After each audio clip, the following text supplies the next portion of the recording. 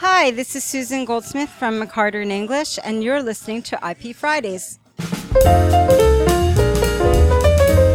Hello, and welcome to this episode of IP Fridays.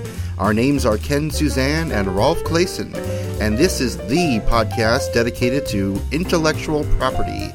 It does not matter where you are from, in-house or private practice, novice or expert. We will help you stay up to date with current topics in the fields of trademarks, patents, design and copyright, discover useful tools, and much more.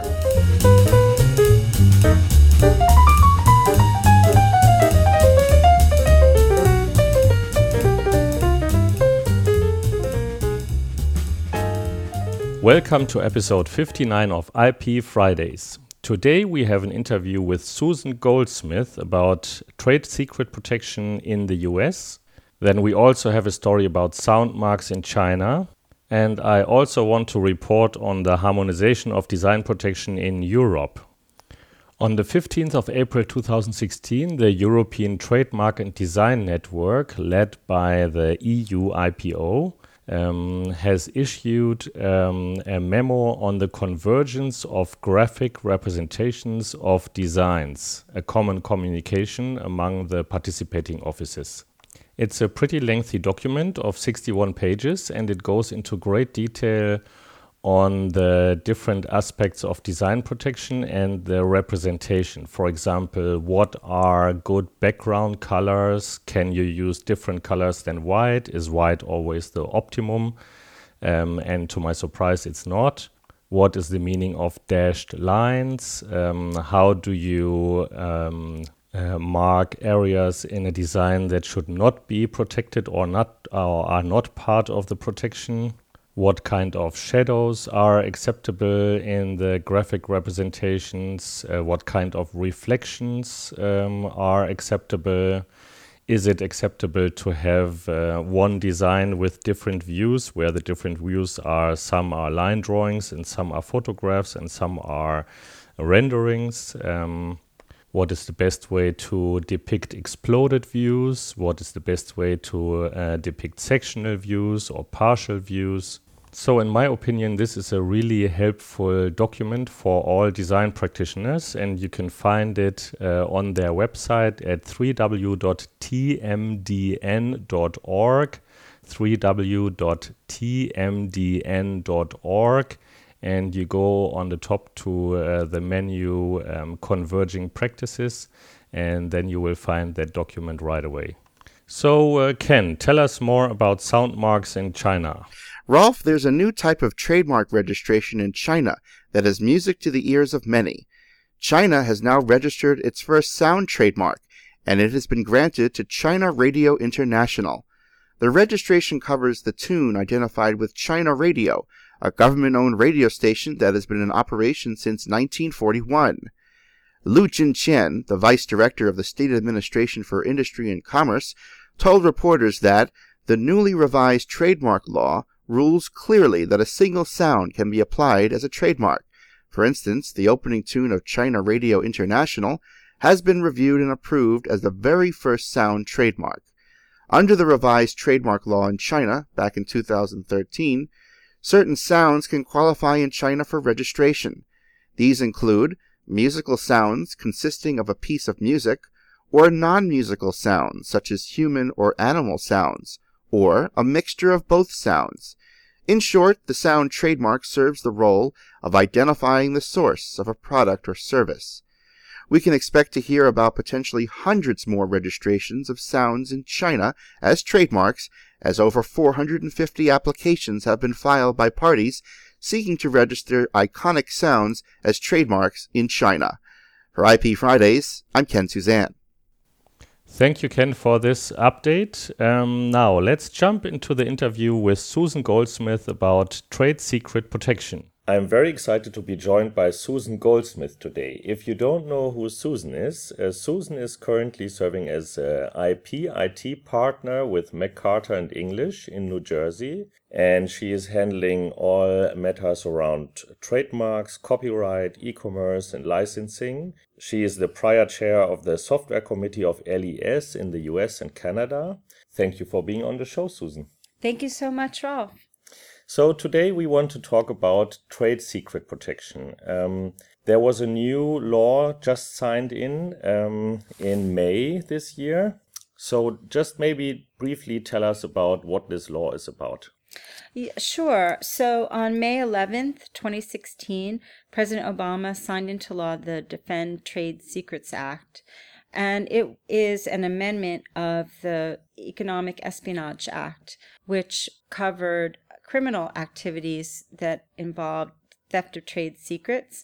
This law now makes it possible to have civil remedies for theft of trade secrets and allows for seizures and penalties and really gives a federal focus to the trade secrets, which wasn't present before. Up until May 11th, 2016, we had only state laws governing trade secrets, and there was a Uniform Trade Secrets Act, which was signed into law in most of the states, but there was no federal act which enabled people to go directly into federal court. Now there is, and this federal trade secrets law sits on top of all the states' law. It doesn't preempt them. It just sits on top of them, similarly to the way the Lanham Act sits on top of the state trademark laws. So just as you have a federal remedy for counterfeits, and you can do ex parte seizures of counterfeits, now you will also be able to do ex parte seizures of goods and information that's a violation of trade secrets that were stolen, basically. And you still have to show that they're stolen in some way, but this is a civil remedy, so you don't have to get the criminal prosecutors involved. It's been hard to get criminal prosecution of trade secrets unless it was something involved in national defense, because frankly the police don't care that somebody stole your recipe, but you may care very deeply. Can you briefly talk about the 4 pillars, and what the role of trade secrets is in these 4 pillars? Yeah, I think this is really an interesting thing because as we've seen diminishment of the ability to patent software especially, it's been clear to me that there needed to be something to prop up the rights of especially software developers in their algorithms. There's no protection for that under copyright, and there's no protection for that under trademark. Obviously, it's not a brand. So there needed to be something. The 4 pillars of IP are traditionally patent, copyright, trademark, and trade secret. They're all quite different. The protection in the U.S., at least for patents and copyrights, is directly in the Constitution. And that has been very clear throughout our history. The protection for trademarks and trade secrets, less so, and that all comes under the Commerce Clause. It's protection of commerce and protection of consumers. So the 4 pillars, usually when we talk about what's their IP, when we talk about a company, we're usually talking about patents. And I think it's really important to remember that there are 3 other pillars here. And this one, trade secrets, is now getting propped up and made more important. It's always been important to some degree, as Coca-Cola will certainly tell you, but it's more important now for the software community especially. Susan, can you tell our listeners who might not be familiar with trade secrets, because they are maybe patent professionals or trademark professionals or come from Germany where trade secrets are not protected by law, tell our listeners what trade secrets really are? Sure.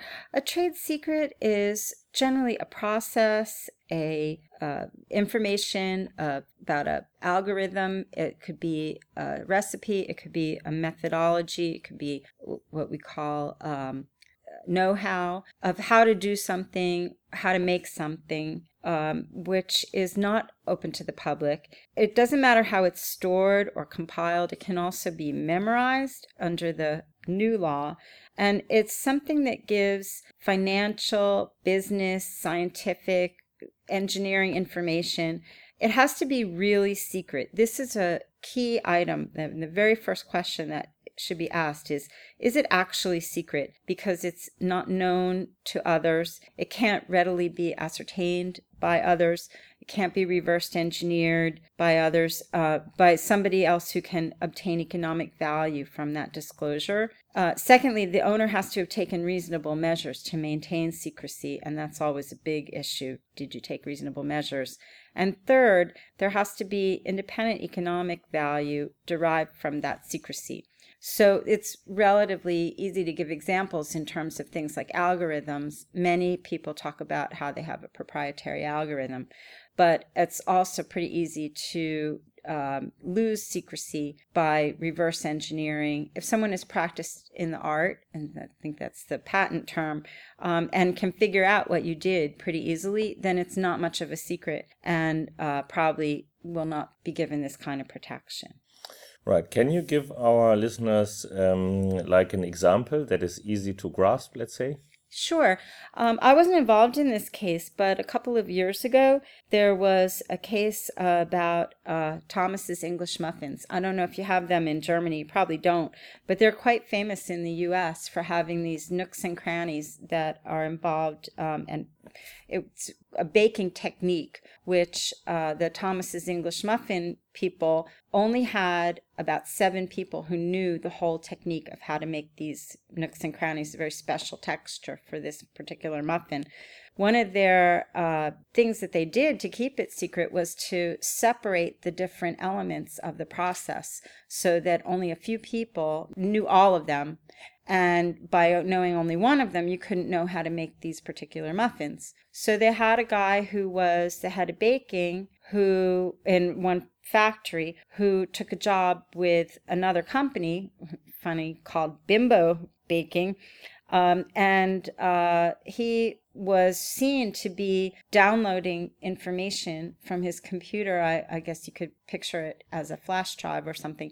And they could do an analysis and see that he had taken this information from his own computer while he was still employed by the Thomas's baking people, and he took that information and took a job with a competing bakery, and there was a great concern that he would be revealing the secrets, and in fact the employment was rescinded. There was a lot of press about this particular thing, and so it's a good example of something that is a trade secret. They did take protection measures. They took strong protection measures by separating the elements and not letting any large group of people know what it was. So that is a good example of trade secrets that's held. So, Susan, how would a trade secret be protected? Like, how do I get this protection? You keep it secret.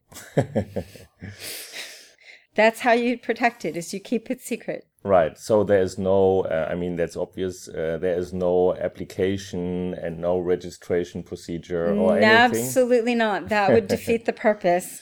In fact, a lot of people are going to have to decide whether they want to apply for patents over these kinds of things, because once you disclose it in an unprotected manner, it's not a secret anymore. And so we find people blowing the trade secrecy aspect by their own actions very often.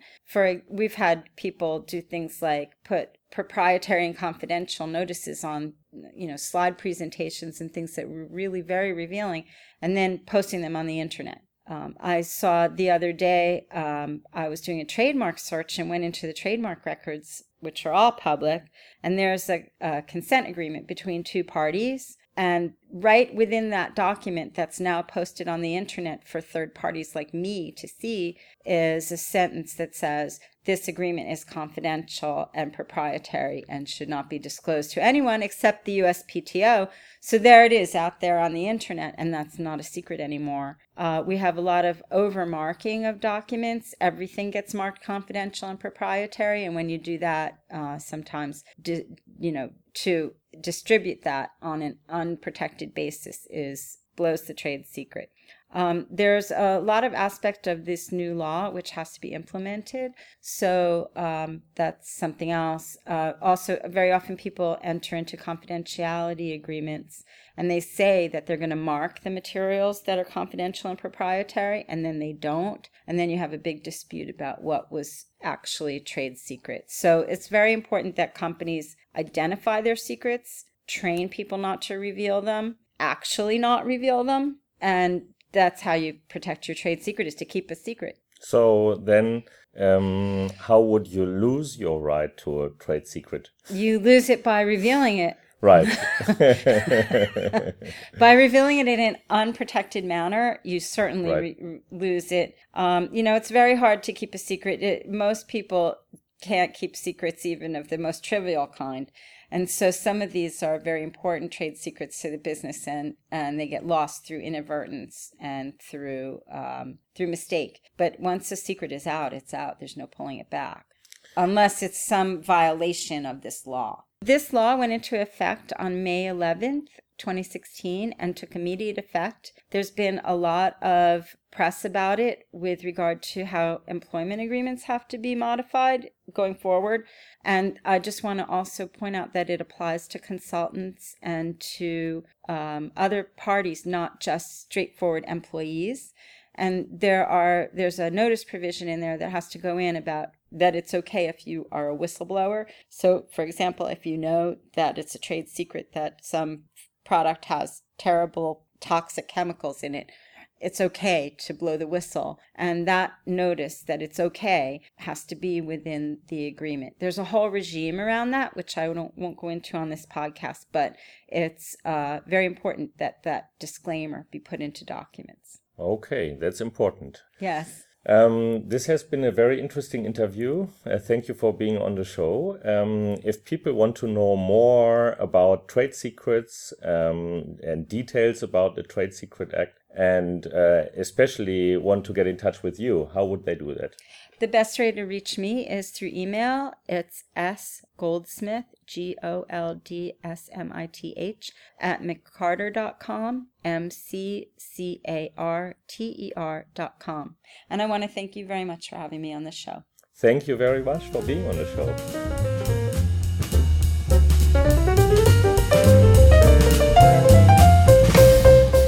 That's it for this episode. If you liked what you heard, please show us your love by visiting ipfridays.com/love and tweet a link to this show. We would be so grateful if you would do that. It would help us out to get the word out. Also, please subscribe to our podcast at ipfridays.com or on iTunes or Stitcher.com. If you have a question or want to be featured in one of the upcoming episodes, please send us your feedback at ipfridays.com/feedback. Also, please leave us a review on iTunes. You can go to ipfridays.com/iTunes and it will take you right to the correct page on iTunes. If you want to get mentioned on this podcast or even have comments within the next episode, please leave us your voicemail at ipfridays.com/voicemail. You have been listening to an episode of IP Fridays. The views expressed by the participants of this program are their own and do not represent the views of, nor are they endorsed by their respective law firms. None of the content should be considered legal advice. The IP Fridays podcast should not be construed as legal advice or legal opinion on any specific facts or circumstances. The contents of this podcast are intended for general informational purposes only, and you are urged to consult your own lawyer on any specific legal questions. As always, consult a lawyer or patent or trademark attorney. Copyright 2014, all rights reserved.